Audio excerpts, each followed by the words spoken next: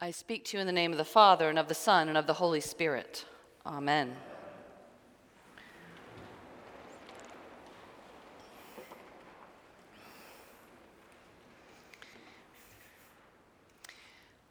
Can anything good come out of Nazareth? I mean, can anything good come out of Nazareth? After all, Nazareth was the back of the beyond, tiny, a village of a few hundred souls maybe, living in stone huts. Archaeologists who study the place tell us that residents dumped their garbage in the alleyways, so it was literally a dung heap. So, can anything good come out of Nazareth? And if it's such a disgusting place, can any one good come out of Nazareth? Can anything good come out of Nazareth? Can anything good come out of Haiti?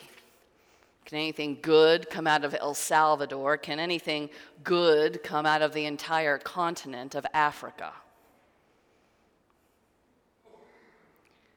Where do such questions come from? Why does Nathanael ask such a nasty question? Why has the value of other nations, other continents, and their people become the subject of presidential discussion and media frenzy? Well, while many of us would love to distance ourselves from the clearly racist judgment coming from the White House, the truth is, we humans love to judge. Sarcasm is too often the way we make ourselves feel better, superior to others. If we can put down another, whether another's hometown or their region or their race or their intelligence, then we feel more in control. Our brains have done their job. Something was confusing to us, and now we've judged it and so defined it. We're in control. Once we put something in a box and we have labeled it, we have protected ourselves. Not only that, I get to feel good about myself because if you are from a crappy place, then I clearly am from a better place.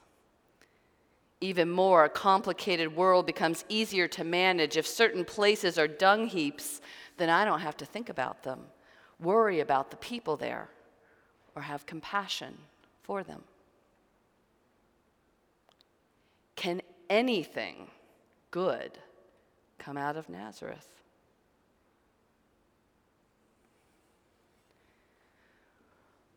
Well, our Lord comes from Nazareth. In fact, Jesus, who asks us to welcome the least of these, to care for the sick, visit the imprisoned, clothe the naked, feed the hungry, because when we do so, we welcome Christ himself. Jesus comes from every crappy place you can imagine. The poorest places, the villages without running water, the countries with volatile governments, the cities where children attend schools without heat in the winter, or where the water system poisons people with lead, the rural areas overwhelmed with opioid addictions and overdoses, places where natural disasters have crushed infrastructure and the people are struggling to rebuild. Yes, Jesus comes from the crappiest place imaginable because he joined us in our humanity, which means he's from Nazareth and Nairobi, New York and Nashville, Port-au-Prince and San Salvador, Cape Town and Abuja, which means he's from here. Can anything good come out of Nazareth? Well, that's where Jesus is from. So I guess the answer is yes. Something someone amazing comes out of Nazareth. And despite Nathanael's skepticism, sarcasm, nasty self-righteousness, look at how the one from Nazareth responds. He's not nasty in return. Jesus is not defensive. He does not return sarcasm with sarcasm. Rather, Jesus looks at Nathanael, really looks right at him, and he sees beyond his judgment, his sarcasm, his need to be better than, to make himself safe through judgment. And Jesus sees him and responds kindly to him. Here is truly an Israelite in whom there is no deceit. By calling him Israelite, Jesus claims Nathanael as his Jewish brother. It's like an insider endearment. And then Jesus compliments Nathanael on his straightforwardness rather than pointing out his prejudice, his rudeness. Nathanael is surprised. "Where did you get to know me?" he asks. Jesus tells him he saw him under a fig tree, even before Philip invited Nathanael to join him in following Jesus. Suddenly the scales drop from Nathanael's eyes as he proclaims to and about Jesus, "Rabbi, you are the Son of God. You are the King of Israel." In an instant, Nathanael's heart is turned. Instantly, Nathanael goes from skeptic to disciple, from doubt to faith. And it's not because of what he sees or knows. It's not because he's a smarty pants who judges others, who uses sarcasm and stereotypes to remain distant from those who are different from him. No, Nathanael is changed because of how he is seen, how he is judged, how he is known.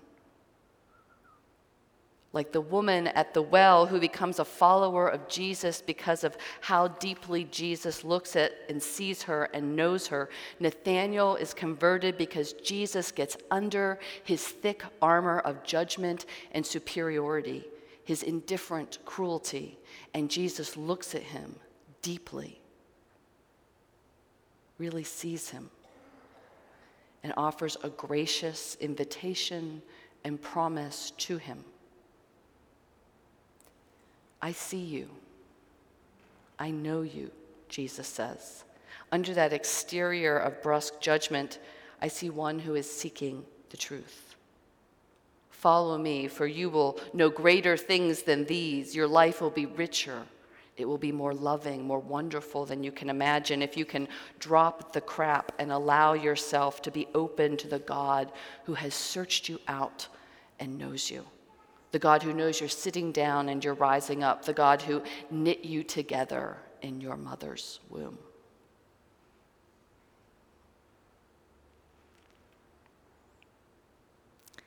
Can anything good come out of Nazareth, out of Haiti, out of El Salvador, out of Africa, out of Indianapolis, out of anywhere?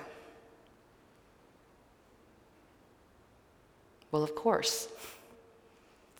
But we'll only see it if we look with the eyes of Christ.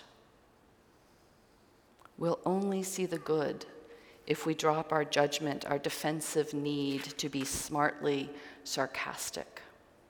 We'll only see the good if we look for Christ in all that we meet, wherever we go, and we'll only feel it, we'll only know it, if we allow Jesus to look, really look, and see us.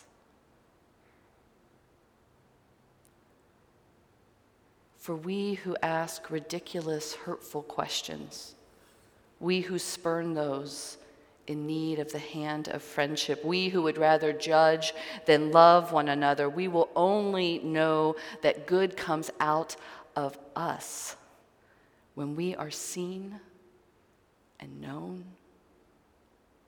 judged by the God of love, the one who searches us out and knows us, the one who knit all of us together in our mother's wombs. In the name of the Father, the Son, and the Holy Spirit. Amen.